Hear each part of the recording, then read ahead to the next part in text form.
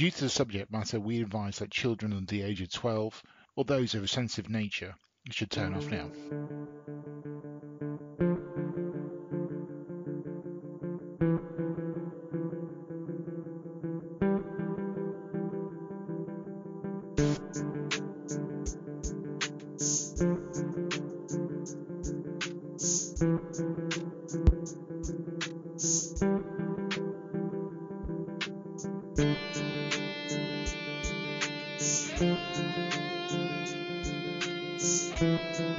Hi and welcome to the Murder Tales podcast, where we look into the minds and crimes of murderers and serial killers. My name is Chris Britton, and in each episode I'm joined by the creator of the Murder Tales series of books and criminal historian H. and Lloyd, or as we know him, Lloydie. How are you doing? I'm fine, thank you very much. It's okay, I'm going to let you put that back on first. I forgot to put my headphones in. To anybody listening, this is what a professional outfit we are.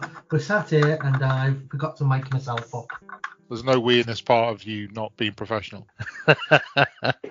There we are. I'm all mic'd up now. So in the last episode, we were introduced to John George Haigh, better known as the acid bath murderer. What we learned in the last episode was that he was a killer who killed for financial gain after killing 3 members of the Max Swan family and claiming their entire estate. We also learned that this case also has a connection to Doctor Who, which I never knew. Star Wars. And Star Wars as well. So you're obviously getting your geek on this one. So let's pick up from where we left off.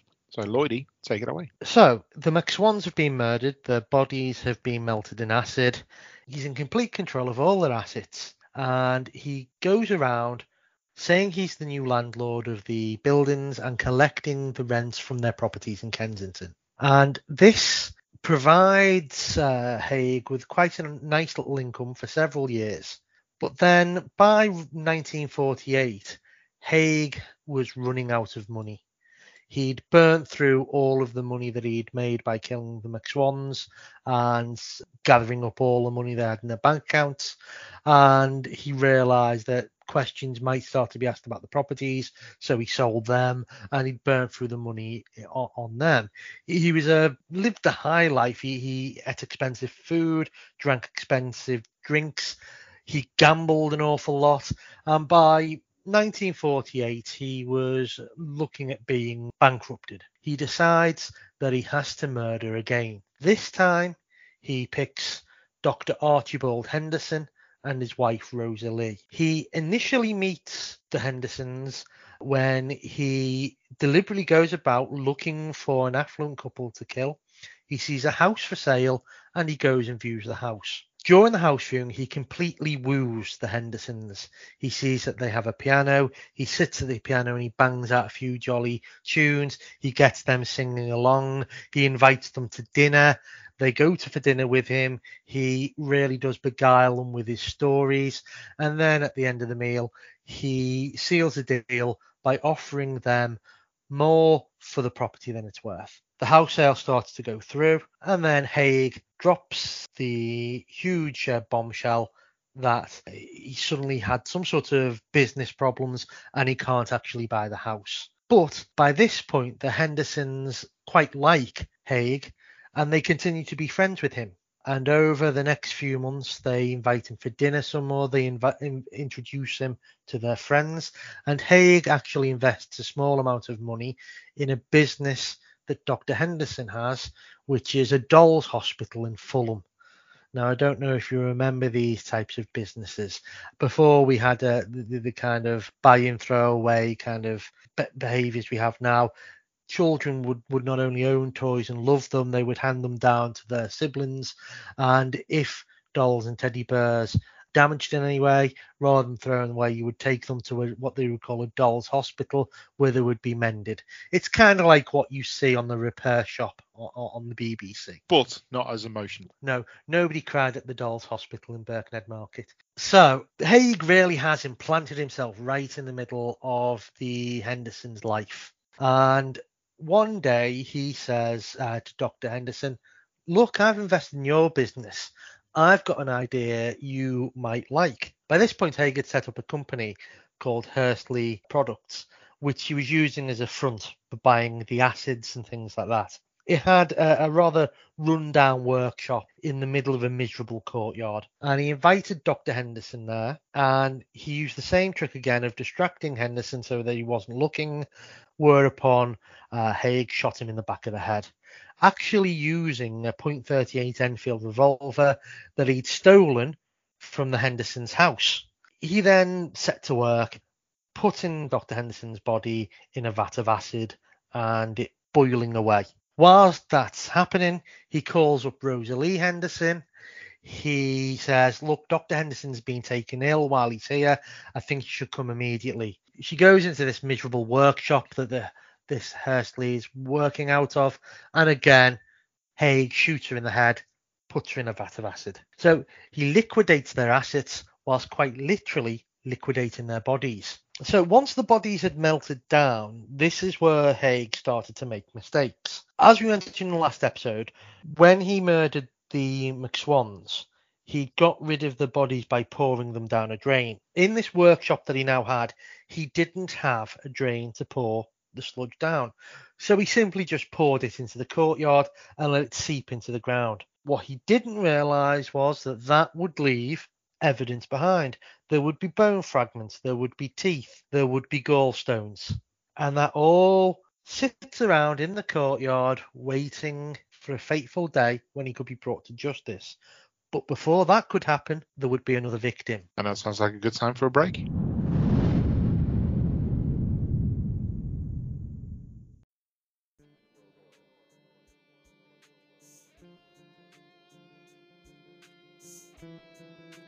And welcome back. So you've just alluded that there's going to be another victim, and the evidence is being left in the courtyard. So how do we get to the next victim and come back to what would be deemed as evidence? Again, Haigh had made a pretty penny from killing the Hendersons. It would be 5 years before he would start running out of money again. He's still living at the Onslow Court Hotel. He's still rather out of place there. He's the youngest resident. I think I described in the last episode, he's like a shark moving amongst the other residents. He's eyeing up who would be a good mark. He's seeing who's got money. He's seeing who's got relatives. He's seeing who would be missed. He takes them out for dinner. He starts to woo several of the residents. He's kind of quite clever and manipulative in the way he does this. Eventually, he decides that the perfect victim would be Mrs. Olive Durand Deacon. Now, she is quite a prim and proper old lady. She's always wearing expensive jewellery. She's always wearing a fur coat. She's got an expendable income, and she's looking to invest this in some sort of way that would give her a good return. By February 1953, so Haigh decides that Mrs. Durand Deacon will be the next person he will invite to Hursley Products. He says, I'll show you a good day out. He takes her in his little convertible sports car. He drives her down and takes her into what must have been quite surprising for her, a rather grotty and scrubby looking courtyard with a ramshackle outbuilding, which was Hursley Products essentially was. Distractor. We think that he did this by telling Mrs. Durand Deacon that he had developed something that is now quite commonplace, but which back then hadn't been invented yet, which is plastic stick-on fingernails. Plastic was quite a new thing at the time, relatively speaking, and there was new and exciting things being developed in plastic all the time. So Mrs. Durand Deacon comes in. Haigh says, I've got some examples of these fake plastic fingernails. And as she bends down to look at them, he comes up behind her, shoots her in the head, strips her body, sticks her in a vat of acid. He then, quite coldly, drives around to the local Greasy Spoon Cafe and orders poached eggs on toast and wolfs them down and has a little chat to the cafe owner as he's doing it. A few days later, goes back and pours what little is left of Mrs. Durand Deacon into the courtyard. See, what gets me with this courtyard, because the workshop wasn't by itself. There was other workshops which were around this courtyard, was how he was able to actively remove the drums and dispose of their bodies without anybody noticing? It would be quite easy to do. You could go there after all the other businesses closed down, pour it away. Unless you were walking around looking at the floor, deliberately looking for stuff, you wouldn't really see what was left. It literally was minute fragments of bone, minute teeth. So there was very little evidence once he poured the acid into the ground. But the evidence was there in plain sight. It was. Once you started to look for it, you would easily find it. But if you weren't looking for it, you would easily miss it. Understandable. We're now on victim number 6. So obviously with most of these stories, when we get to the final number of victims that they were convicted for, it would suggest that things started going drastically wrong for him. It's normally an indicator that things are going to go drastically wrong for the killer. Yeah, and things quickly went wrong for Haigh here. He assumed that Mrs. Durand-Deacon wouldn't be missed, but he was wrong, because Mrs. Durand-Deacon had become quite friendly with another resident of the Onslow Court Hotel, a lady by the name of Mrs. Lane, and she knew that Mrs. Durand-Deacon had a meeting set up with Haigh, so she confronted him, and he kind of panicked here and basically said, "Oh no, I dropped her off at the local Army and Navy store." Well, this obviously was complete bumcum, because Mrs. Olive Durand-Deacon wouldn't shop at a local Army and Navy store. There was nothing in there she'd want to buy. So, unsatisfied, Mrs. Lane went to the manager of the Onslow Court Hotel. Now, the manager of the Onslow Court Hotel didn't like Haigh. He thought he was creepy. He thought that he was too smarmy with the other female guests. Most of all, he didn't like him because he was late paying his bill. And that was the ultimate sin in this hotel. So he was looking for an excuse to try and get Haigh out of the hotel. So Haigh goes about living his life. He starts, trying to get Mrs. Durand-Deacon's money. The police start to investigate, and they realize that Haigh has convictions, that he is a con man, that he's been to prison for fraud, and they realize that this Hursley Products that he owns is effectively a front company. But they'd also discover that they're buying large quantities of acid. So they arrest Haigh and take him in for questioning. Now, Haigh is feeling quite cocky at this point, because if you remember, he's misinterpreted the law, and he thinks that if the police don't have a body, there's no crime to answer. So rather than sit there with his mouth shut and say nothing, he basically goes to the police. "Yeah, I killed them. I killed them, and I melted their bodies in acid, and there's not a damn thing you can do about it." So the police go back to Hursley. They go into the courtyard, they start looking around, and they find teeth. They find fragments of bone. They find gallbladder stones. And the police decide that they can make a case out of this, and they charge Haigh with murder. So given that he's a bit of a chancer, he must have had a really good reason why he was innocent. Nope, he happily admitted that he'd murdered them. It was all because of the fact that there wasn't a body. However, when he started to realise that this wasn't going to be a legal defence at trial, he had to come up with another defence. And that's when things get interesting. That's when he comes up with the vampire defence. Okay, the vampire defence. Yes. The only way that the Haigh realised he was going to escape the noose was if he could prove he was insane. So in order to do that, he began to say that the whole point of the murders was that so he could drain the victims and drink their blood, because he was a vampire. But then either way, that still doesn't explain why he disposed the body in acid. And I can't quite understand why that would actually work as a conceivable defence. Well, it didn't, effectively, but it was the best that he had. The thing is with a lot of these defences which are based around insanity, the issue that you always have is the fact that their actions are not insane, they're calculated, they're planned. And the effective when people are deemed as being crazy or mad or something like that, yeah, okay, you've got to have something wrong with you to consider murdering somebody in the first place.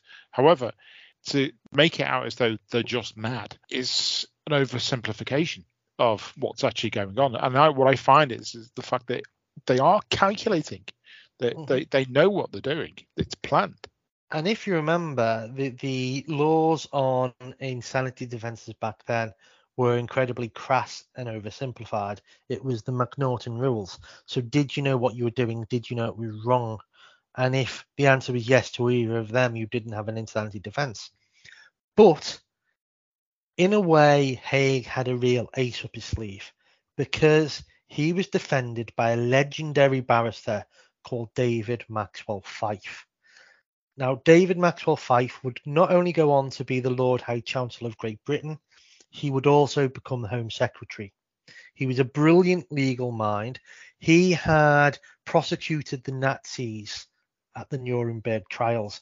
Not only had he prosecuted, he was the lead prosecutor, in fact, and he went on to draft the European Convention on Human Rights. So David Maxwell Fyfe, standing in the pantheon of legal minds, cannot be understated. And this man was defending Haigh. So given his credentials, Haigh must have been quite confident. He was. Also, they had another ace up their sleeves in a doctor called Dr. Yellowlease, and he almost said the perfect thing that was music to David Maxwell Fyfe's ears. He effectively said that the psychology of Haigh and the psychology of Adolf Hitler were very similar. They both suffered from the same sort of paranoid delusions. And this was the foundation that David Maxwell Fyfe used for his insanity defense. And Haigh kind of really did the best he could to make himself look mad in the dock. And he did this by making it look like he wasn't concerned at all. He would walk into court every day immaculately dressed, and rather than paying attention to what was going on, he would sit there doing the Times crossword. I don't think that is a definition of looking mad or insane. That just comes across as being completely rude and completely arrogant. Well, exactly, and that's how the jury took it. So Haigh believed that if he acted in this very unconcerned manner, that he didn't really understand what was going on about him. He didn't understand the proceedings, and he embodied that by reading the Times and doing the crossword. Then the jury would believe the insanity defense, but they didn't. They just thought he was a very arrogant man. So how long did the trial go on for? It was an exceedingly short trial. It lasted just days. The judge's summing up was so damning against Haigh. Haigh himself described it as a masterpiece. When the jury left to consider the verdict, they were out of the room for just 15 minutes before they returned with a unanimous guilty verdict. Now, you would think that the trial would be the end of the matter and everything would die down, but it didn't, because it then led on to another trial where it was one of the first times in legal history when a journalist was tried for contempt of court. And that was because in the Daily Mirror, Sylvester Bolam, who was a well-respected journalist at the time, described Haigh as a murderer before the verdict had come in. So there was a lot of controversy swelling around this. Haigh put in an appeal. People wondered, would this appeal be upheld? Would this contempt of court, could that, have influenced the jury? It didn't, of course, because they would have been cut off from the outside world. And his conviction was upheld. And Haigh was hung within the mandatory 3 weeks of his conviction, which was the law at the time. I think I've gone to this in other episodes. Unlike in America, where an execution can drag on for years, even decades, in the United Kingdom at the time, you had one appeal. If that failed, that was it. You were executed within 3 Sundays of your conviction. What were the lessons that were learned afterwards? Well, this was a case that really did show that forensic science could make or break cases. Before the Haigh case, most murders had been good old-fashioned police work. Police hitting the local neighbourhoods, gathering witness statements, building up a case of circumstantial evidence, as it were, that was strong and robust, and that would, convict a person. The Haigh case was mostly down to proving that there had been a murder, despite the fact there was no bodies, and proving that the evidence that was found could be linked directly to the murdered victims. So it really did put forensic science front and centre, showed that science had come a long way and that science could lead to convictions. So from then on in, forensic science became a consideration in virtually all the major murder cases. Some have argued that the Haigh case was the real last of the golden age of the murder cases. It was the last of the ones where people queued up around the block to get a place in the public gallery. And there are many reasons for that. Part of that was because the so-called romance of crime had gone, and that you didn't have these big name police officers building these cases in such a way, and that it was now down to scientists in laboratories solving the cases, and that took some of the romance away from it. It was also the fact that other entertainments were coming along, so that people weren't as interested in the trials anymore. So people going to the cinema, TV was a big thing, radio. So arguably Haigh was that last golden age murderer. There's also the aspect that it's post-war as well. So people have seen horrific crimes committed in the act of war. So maybe this kind of crime, people didn't really have the tolerance for it afterwards, thinking this is another madman who's murdered somebody in such a horrific way. That could be part of it as well. I mean, the Second World War, as we know, saw some of the worst atrocities ever committed by man. And there was, I think, for a long time afterwards, people didn't want to indulge their darker whims and take pleasure as they had been in these trials. They wanted lighter fun, as it were, to distract themselves from the horrors that had happened. It's always been one of those cases which fascinate me because the whole method was based upon a misunderstanding. Yeah, effectively, Haigh was a very conceited man who thought he was more intelligent than he was, and the very fact that he wasn't as intelligent as he thought he was led to his own undoing. He was hoisted by his own petard. The fact that the man thought he could sit there in front of the police and fully confess to his murders and there'd be no comeback on him just shows the conceited arrogance that he had. There is one thing, because the police obviously had to build a case against them, although there weren't any bodies. There are cases which have happened over the years since where killers have been sent down and there hasn't been bodies. I can remember the most recent crime I can think of was the murder of April Jones from McCullough, where Mark Bridger was convicted of her abduction and murder, although they never found her remains. Yes, that was quite a sad case a number of years ago, I seem to remember. So again, the conviction was based upon forensic evidence because they were unable to find her remains. So these kind of cases still do happen, but in different ways. Having a body obviously makes a stronger case because you can see how the person died. You may find forensic evidence on there that can link to a killer, but it can be done without a body. Although it is important to note that historically the reasons why you wouldn't get people convicted without body, and that was always because the fear was you would be halfway through a murder trial and then the victim would turn up and say, hello, you've got it wrong, I'm actually still alive. So that's why historically they always did like to have a body to actually prove a murder had been committed. But in these cases the forensic science was undeniable. Exactly. Right, Lloydie, thank you very much. It's been an interesting case, so I can't wait to see what we go on to in the next episode. So, Lloydie, where else can they go and read up on this case? Obviously, there's my book, Murder Tales, The Bounders, which features the acid bath murders and a host of other cases from the golden age of murder. But there's been plenty of others. Gordon Honeycomb, it's featured in his classic, The Murders of the Black Museum. Yeah, Gordon Honeycomb, he was TVAM, wasn't it? Yes, yeah, that's right. Yeah. Also, if you can get your hands on it, it's a very rare book these days. It's like hen's teeth getting hold of this. Volume 78 of the Notable British Trial series. It's the complete transcript of John George Haigh's trial. That'd be quite interesting to read. Right. If you have any questions, concerns, or any comments, please get in contact with us by going to @MurderTalesPod, or you can get in contact with Lloydie directly by going to H and Lloyd 1. So all that leaves me to say is until next time, I've been Chris Britton, and he's been H and Lloyd. Evening all.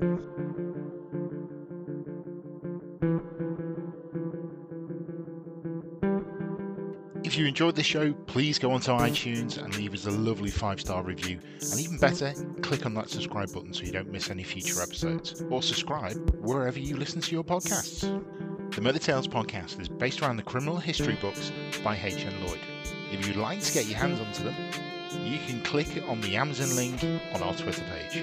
This show was presented, edited and produced by Chris Britton. It was created, written and co-presented by the author H and Lloyd. Our theme was New World Order by Neil Roberts Music. The Murder Tales podcast is part of the Podcasting Network. You can check out our other shows such as the Pub Politics podcast, or even the Tragical History Tour. All you have to do is go and search on your favourite podcast provider.